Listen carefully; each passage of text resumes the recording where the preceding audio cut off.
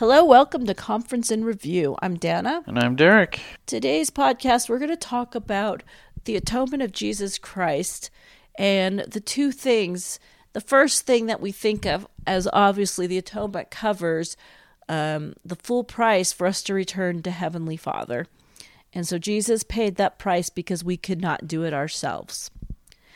The other thing that I want to talk about with the atonement is something that I never really thought of until I read Elizabeth Smart's book when she was the first one she put out years ago when she was kidnapped. And it's about the healing power of the atonement because Christ knows how we feel. So to discuss this topic, we looked at two talks, and one of them is by Elder Paul V. Johnson of the Presidency of the 70, and it's called Be Perfected in Him, and the other is Beauty for Ashes, The Healing Path of Forgiveness by Sister Kristin M, Yee, second counselor in the Relief Society General Presidency. And let's start off with Elder Johnson. He starts out with the story of his grandsons, Aaron and Maxwell, and the issues that Aaron had is with he started having health problems, and as they went in and had him tested, he had a problem with bone marrow. It's called severe aplastic anemia, which means that your red blood cells, your white blood cells, and your platelets, they stop producing. Eventually, you can't fight infection. Everything becomes life-threatening. Minor things become very bad. And the way to cure this is that you find a donor that's compatible and get a bone marrow transplant. And if they're an ideal match, it could be life-saving. And so all the brothers, I guess their 4 younger brothers, were tested, and Maxwell was the perfect match. Even as a perfect match, it's a serious risk. And it involves Aaron having his diseased bone marrow completely destroyed through chemotherapy. It's gnarly. Yeah, so he has to have chemotherapy. And then they take Maxwell's bone marrow and replace Aaron's bone marrow and then see if it takes. And so it's interesting because he describes it that the physiology of Aaron's body changes because how does he say it? If Aaron commits a crime and they test his DNA. Blood, the DNA of his blood, they could arrest Maxwell because it's the same. Because Aaron will have the same platelets and blood cells as Maxwell. So he says Aaron, being saved by his brother's blood, has spurred many thoughts about the atoning blood of Jesus Christ. And most of the rest of his talk goes on to kind of compare this story to what Jesus Christ has done for us. The next paragraph actually is one that really is full of meat for me. Yeah. Especially when he says Aaron could not do it himself. He said, it doesn't matter. His body couldn't make the blood cells he needed. No matter what he did, he could not heal his bone marrow. And just as Aaron could not cure himself, we can't save ourselves. Now I'm quoting, no matter how capable, educated, brilliant, or strong we are, we cannot cleanse ourselves from our sins, change our bodies to an immortal state, or exalt ourselves. It is only possible through the Savior Jesus Christ and his infinite atonement. Alma's people in Zarahemla, how he says, it wasn't the people who changed their own hearts. The Lord performed the actual change. And a lot of times when people find Jesus, you don't find Jesus until your heart is softened enough to accept him. And that brought me to a story that happened to me before I met Derek when my daughter Ruby was just little. She couldn't have been more than 4 or 5 years old. And she had a little cavity in her little baby tooth back there. She was 5. Yeah, she was probably a baby tooth. And they wanted to drill on it. And it was really shallow. They did not even have to give her a shot. All they had to do is drill in there. And, well, my little Ruby has always been a very passionate little girl, as you well know, Derek. Mm-hmm. She would not open her mouth for anything. And the dentist's like, there's nothing I can do. If she does not open her mouth, I can't perform. Do you want to talk to her? Do you want to bring her back? We could maybe give her some. Well, they did have the little laughing gas that you breathe and it was scented and everything. And I was able to talk to her before, and she finally opened her mouth. And I was thinking of, that's how these people are of Alma. They didn't do the change. It was the Lord who changed them. She couldn't do the work on her own mouth. She couldn't fix her. I don't even think dentists can do their own dental work. You have to have someone else do it, because it's just like a doctor, unless, there was Master and Commander where he did the operation himself. But, that's, if you want to have anesthesia and you can't do it. And so you need someone else to do that for you. And your responsibility is, in her case, just relax, open your mouth, and let the dentist do his work. And I think of Christ as being the dentist, that he can't do his work. He's there to fix that tooth that hurts really bad, if you will just open your mouth and let him do the job. He talks about being perfect as well. He says, we are made perfect through Jesus, the mediator of the new covenant, who wrought out this perfect atonement through the shedding of his own blood. Our perfection is only possible through God's grace. He says, that we need to try and be perfect, but it's through Christ that we're able to do that. It's not, we could read all the self-help books in the world and we're not going to make it, but Christ makes it possible for us to get there through his grace. We just have to do our best, and the atonement of Christ lifts us and helps us get where we need to be. Can you imagine how overwhelming it would have been for our young grandson Aaron to assume he had to understand and perform all the medical procedures associated with the transplant himself? No, I can't. That would be just he's a boy. It gets ridiculous, Yeah. And of course the Savior stepped in there for us to give us that chance.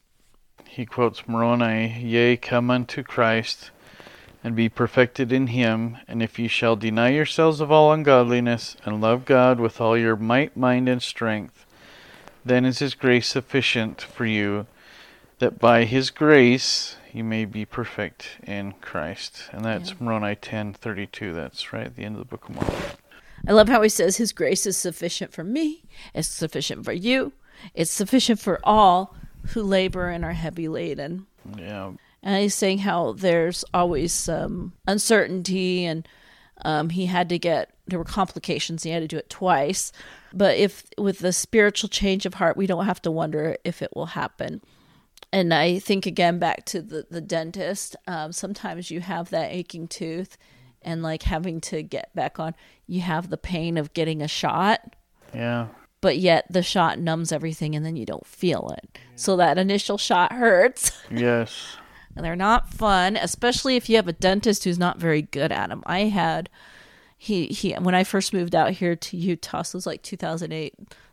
He's retired now. I don't even know if he's still alive, but he was the best dentist that I would recommend him every time the kids needed shots. I'm like, they're going to go see him. There is a 100% guarantee of being cleansed by the Savior's blood and eventually being perfected in him. He is a God of truth and cannot lie. And of course, the process takes time. Like it happened with Aaron. Yeah. He was healed and his family was very excited, and the same process can happen with us if we make that choice to follow Jesus Christ. So that's obviously the main part of the atonement of what I've been taught my whole life. Well, one day when my niece, I think she was a teenager at the time. She had bought the Elizabeth Smart book, and it had just come out, so I don't know what year that was, 2008, 2009, I don't know. And it was sitting there, and I started reading it, and the first like the very first chapter, she talks about, she always thought of your virtue as being like a vase, and someone else knocks over the vase and it gets broken in a million pieces and you can't put it back together. And maybe you can, but there will always be cracks. And she thought that after she came back and had been sexually abused by that man that kidnapped her, that was her. It was like, okay, I'm damaged. And she learned that wasn't true. The atonement makes it as good as new, exactly like it was. Yeah. And that's something that we don't understand often. Yeah. And that's not that even if you were the one, no fault of your own, you were hurt, you were damaged, that the Savior's atonement makes it better. Yeah. And I remember reading that and thinking, I never thought of that before. This talk goes perfectly with that. And it's called Beauty for Ashes, The Healing Path of Forgiveness by Sister Kristin M. Yee. Now, I'm going to skip over the story of Abigail and Nabal. So if you want to know more about this story, it is in the book of Samuel. Am I right? Or am I wrong? Yeah, it's 1 Samuel. Yeah, 1 Samuel, if you want to know that story. And spoiler alert, Abigail eventually does marry David when her husband dies. I think he was impressed with her for taking on her husband's bad attitude and making it up for him. So in Gethsemane and on the cross, Jesus, claimed these sins, our sins, the sins of those who offend us. He made a way for us to let go of a vengeful heart. That way is through forgiving, which can be one of the most difficult things we ever do and one of the most divine things we ever experience. If you saw our YouTube from last week, now this didn't make it on the podcast, but on the YouTube, and we were talking about Joseph Smith being betrayed, I put a little story on there, and I made a little short also about W.W. Phelps, how he gave testimony against, he was one of the people who gave testimony against Joseph Smith. I think another one might have been Simon's Ryder. I think he was actually in a mob once. His testimony led to the extermination order. Saints had to leave Missouri right in the middle of the winter on the frozen ice. The river was frozen. Hansville massacre, so people died there. Joseph Smith, and I think there were 5 of them. I don't remember off the top of my head. They were all in prison. So. Yeah. And keep in mind, one thing I was thinking of when I was researching it is that there was no fire in the prison. You know, there was no furnace or anything. Right. There's a little window there. Right. So first of all, there's a little window with no glass. Yeah. And there's if there's a fireplace, it's upstairs. And if you know basic science, you know that heat rises, it doesn't fall. And they were imprisoned in the winter for 3 months in the winter. What is like November to April or something like that? 4.5 months. 4.5 months, yeah. Yeah. So it was not a pleasant experience. Sidney Rigdon was really sick. They eventually let him go. But yeah, it was awful. They had to do their business in a bucket that would go up and down. And yeah, you imagine it's just disgusting and horrible. And Yeah.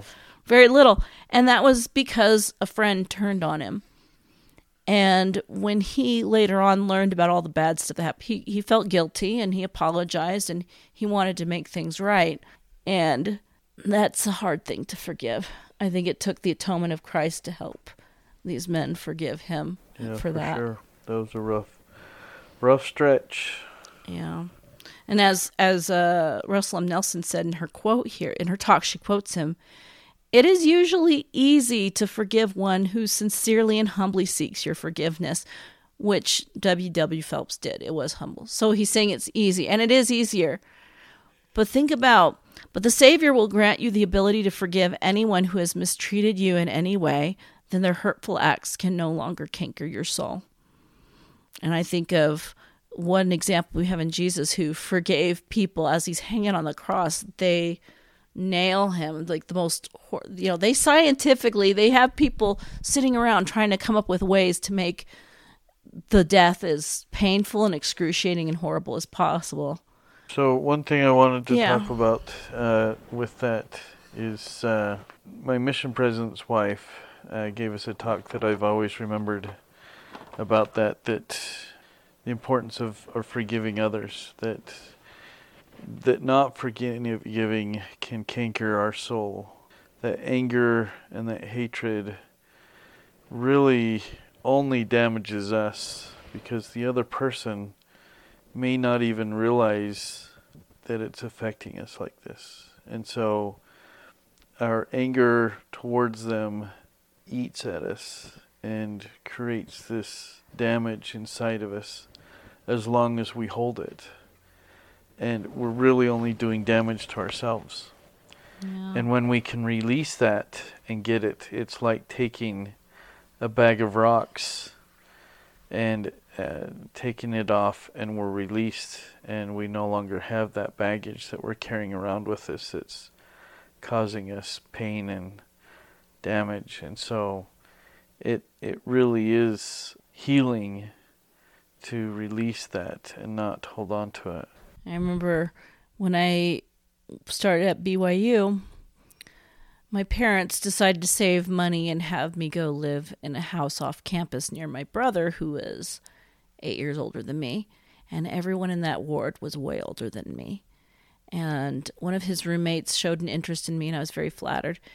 He did things like he would ask me on a date, then not show up, and just kind of things that weren't great. And I was really mad. Well, he started dating a girl right after me, and he treated her totally different. He was wonderful to her. And I was very bitter. And they ended up getting married. And I just remember just being bogged down in bitterness for, I don't know, not a full year, but it felt like a long time. I had to learn that sometimes to let go of things, you're not going to get an apology. You're going to just have to let it go, give it to the Savior, and move on. And it took some time because for a while every time his name was mentioned, I'd be bitter. Now it's just like, oh, I don't even think about it. I just happen to think of it right now. But, yeah. Okay, well, let's go on here. So the Lord has said, I, the Lord, will forgive whom I will forgive, but for of you is required to forgive all men. He does not ask us to do it without his help. I just underline just that part. Yeah. I'd have friends who say, oh, I hold a grudge, and they'd brag about it. It's like middle school. And as I've gotten older, I've realized it's easier not to hold a grudge. It's easier just to move on and forget about it. And I think that's been a blessing. What's really hard is when other people don't forget about it. Sometimes I think I've offended people and I've not even realized it until later. Yep. Please know that forgiving someone does not mean that you put yourself in a position where you will continue to be hurt. When I read this, I thought of, and I'm going to quote from a different talk. This is by Elder Jeffrey R. Holland. I believe it was October 2018. I didn't write that down in my notes here. And you might remember this. It's called The Ministry of Reconciliation. Note what he did not say. You are not allowed to feel true pain or real sorrow from the shattering experiences you have had at the hand of another. Nor did he say, in order to forgive fully, you have to re-enter a toxic relationship or return to an abusive, destructive circumstance. I remember this had an impact on me that I was in Elders Quorum several years ago, and whoever was teaching was talking about forgiveness and gave the example that we had a family and someone raped one of our children. And then asked, what's the Christ-like thing to do? Do we allow that person into our house? And there was a big discussion about what true Christ-like forgiveness is. Do you truly forgive him and allow him into your home? And, it kind of surprised me that it wasn't just obvious, but they were just, trying to talk about being Christ-like, but Christ-like also means that it's good that it says it in here that you don't allow yourself to be hurt again. Well, I think that's why someone you can forgive someone, but the marriage ends, like in a Yeah. marriage relationship, you can completely forgive them and not hold any grudge, but it's like, I've got to leave this relationship because God will be able to forgive you and forget it no more, but I am a human. You know, if it's been something that kept going on and on and on, then you, even if they completely stopped, you as the other person might be expecting the other shoe to drop. That's human nature. And so I think in those cases, it is Christ-like. You know, you have to end the relationship. You need to get the divorce. Or in this case, if someone did that to your child, you have to stay away from them. Yeah. Because God forgives and remembers the sin no more, but you are human and you need to stay away. Yeah, and who's to say, how long it's going to take them to fully be able to change. And so, Yes, and once we're perfected, that'd be great. yeah. She has her own experience with her father. She grew up in a home, she says she didn't always feel safe because of emotional and verbal mistreatment. In her youth and her adult years, she resented her father and had anger in her heart that hurt. I'm going to read this one directly. I came to realize in a profound way that the same Son of God who atoned for my sins is the same Redeemer who will also save those who have deeply hurt me. I could not truly believe the first truth without believing the second. And she also says, my heart was no longer on the warpath. I love that because when you're so angry, or you're just like, I want to just let everyone know how angry I am. You see a lot of that on social media, especially these little TikToks where somebody decides to get on there and just say, this church is so toxic because blah, blah, blah. Yeah. And it may not be the church, but whatever they're angry about. Yeah. Christ teaches that in the Book of Mormon, that contention, that anger, it's the heart of destruction among people. When you allow that in and to take over, you can see people that's their motivating factor, and they're very mean. Mm-hmm. But when you let Christ in and you have a new heart, that can be washed away. Now, she says that her earthly father also had a miraculous change of heart in recent years and has turned to the Lord. She didn't expect it to happen, and she's been able to forgive him. And this made me think of a movie called I Can Only Imagine. And if you've heard of that song, I Can Only Imagine. Yeah.